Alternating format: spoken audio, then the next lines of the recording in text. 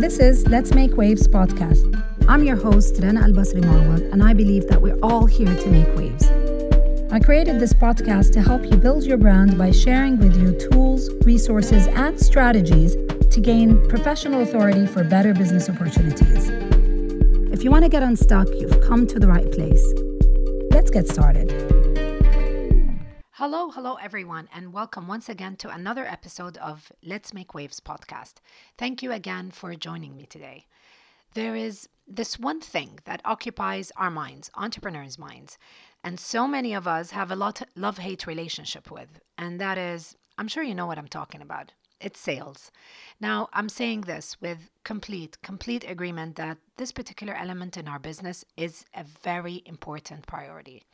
But to put things into perspective, this particular priority comes not just because sales helps us to gauge the health of our business, but also because this is a love-hate relationship that so many of us have with sales, because so many of us don't see sales as one of our strengths. It is not uncommon to see frustrations or challenges that arouse around the process of selling, especially for entrepreneurs who are the movers of the business in all its major details, from product creation to marketing to customer care and, of course, to sales. So it is also uncommon to think that when we say sales, there's a negative connotation that comes with the word, because most of us either had a terrible experience with a salesperson personally, or we've been affected by pop culture stereotypical portrayal of sales, especially salespeople, such as cold calling, this uncomfortable experience that comes with the act of selling. But for the sake of finding a middle ground where we can start to see sales in a different light for our business, let us set all of that, everything that I've previously said, let's set it aside. And let's see how can we find an angle to see sales that makes it come naturally to us instead of fighting it and fighting its presence and importance in our business. So today I want to shed the spotlight on the human element that shouldn't be forgotten in the process of sales. So for full disclosure, before I start, I am not a sales coach. I'm not an expert at sales training, but just like you, I have a consultancy to run and I need to make sales decisions. So this is where I wanted to start from the experience, from the human element that should come to surface when we want to experience positive sales for our business. All right? So let me break it down even more. Now, I spoke about this a lot on this podcast. People like to be in business with people. So this is a clear indication of the importance of human element in this process.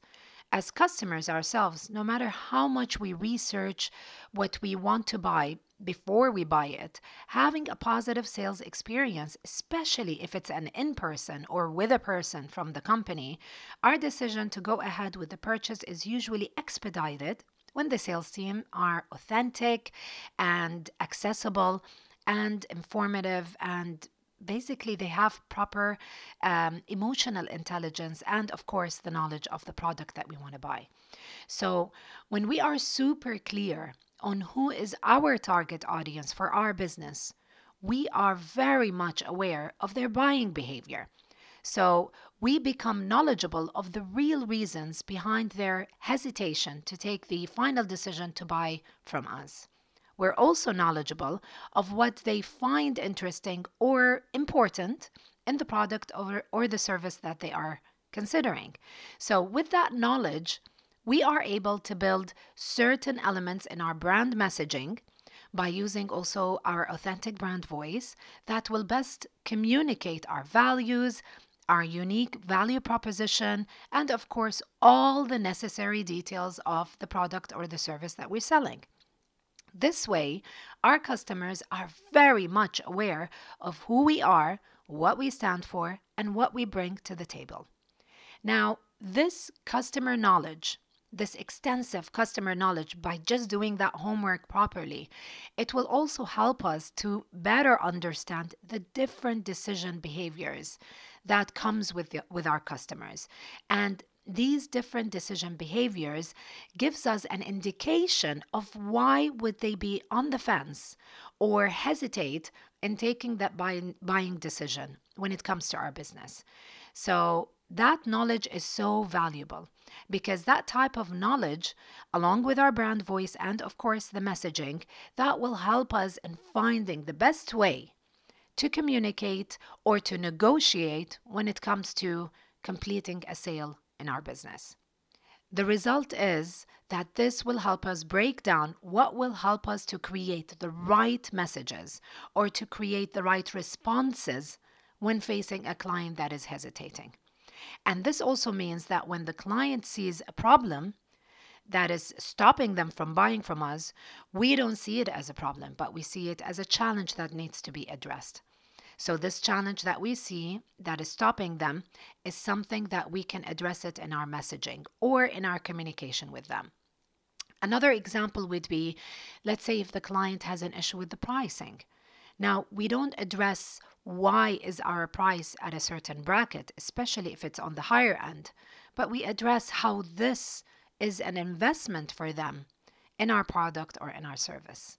Now, I hope that these examples give you an idea of how, by understanding our customers so well and understanding their behavior, we start using the right language to our advantage when it comes to communicating with them and when it comes to all of our brand messaging and the different content that we use, be it on our website, in our social media, in our advertising, in our email marketing, anywhere that we see fit within their journey that we find slots to communicate with them. So when we see that our client doesn't understand the features, for example, or has a difficulty in understanding the way of usage of our product or our service, we can then turn the table around and showcase to them how it is easy to adapt to our solution and how these features are beneficial for them in their everyday life, solving their pain point, and therefore trigger a very positive result. Again, these examples of how understanding this client, our client, can help us create the right brand messaging. In the end, it all goes around our client because that is how we can be in line with them without losing our brand voice and without losing our brand values. And we can communicate to our customers during the sales process or at any touch point that needs the customer to move from the consideration phase to the decision phase. And this is where the brand positioning, brand messaging, and selling experience comes together. Now, by doing so and by doing this exercise and better understanding the client, we also humanize this whole experience. And it becomes a connection between us and our customers instead of a one-way communication that happens through our content to our customers. Now, before I close, I want to share with you an amazing tip that I read by Chris Do and I completely love. And what Chris Do did is that he created an acronym for the word sales. So SALES. And the acronym is serve, ask, listen, empathy, and summary. Now, this acronym clearly showcases the importance of brand experience and voice while we are humanizing the selling experience by focusing, of course, on the customer first. So in short, he believes that sales should encompass S, serving the client with the best solution to their pain point. A, ask the client valuable questions that opens a window to how this customer truly thinks and what do they really want. L, and that is listening actively and not just for the sake of answering, but for really being aware of what the customer is sharing with us and particularly what is the customer asking from us so that our response is based on facts and not just analyzing it from our perspective. E, empathy, and that is empathy by putting ourselves in the customer's shoes, identifying with them so that we can better serve them. And last, S for summary, and that is to summarize the whole communication process after the valuable questions and the active listening so that we can propose a solution. Now, obviously, the best way is for the solution to be through our business, our product, or service. But sometimes a really good customer experience is by identifying that our products or service are not the right solution. And this gives us another window to communicate to this client that although we might not have their solution, but we have a solution that could add value to them. Now, I hope that this episode gave you a dose of confidence to tackle sales with much more ease and to think of it from a human experience so that it can be translated into the results that you're forecasting and, of course, working towards. The goal of this is to help you to see 3 main angles to the whole process so you can stay on brand while not jeopardizing your sales target. Now, these angles, as a quick summary for today's episode, were the customer's angle, your brand angle, and the competitive angle. Thank you so much for listening today. We've come to the end of today's episode.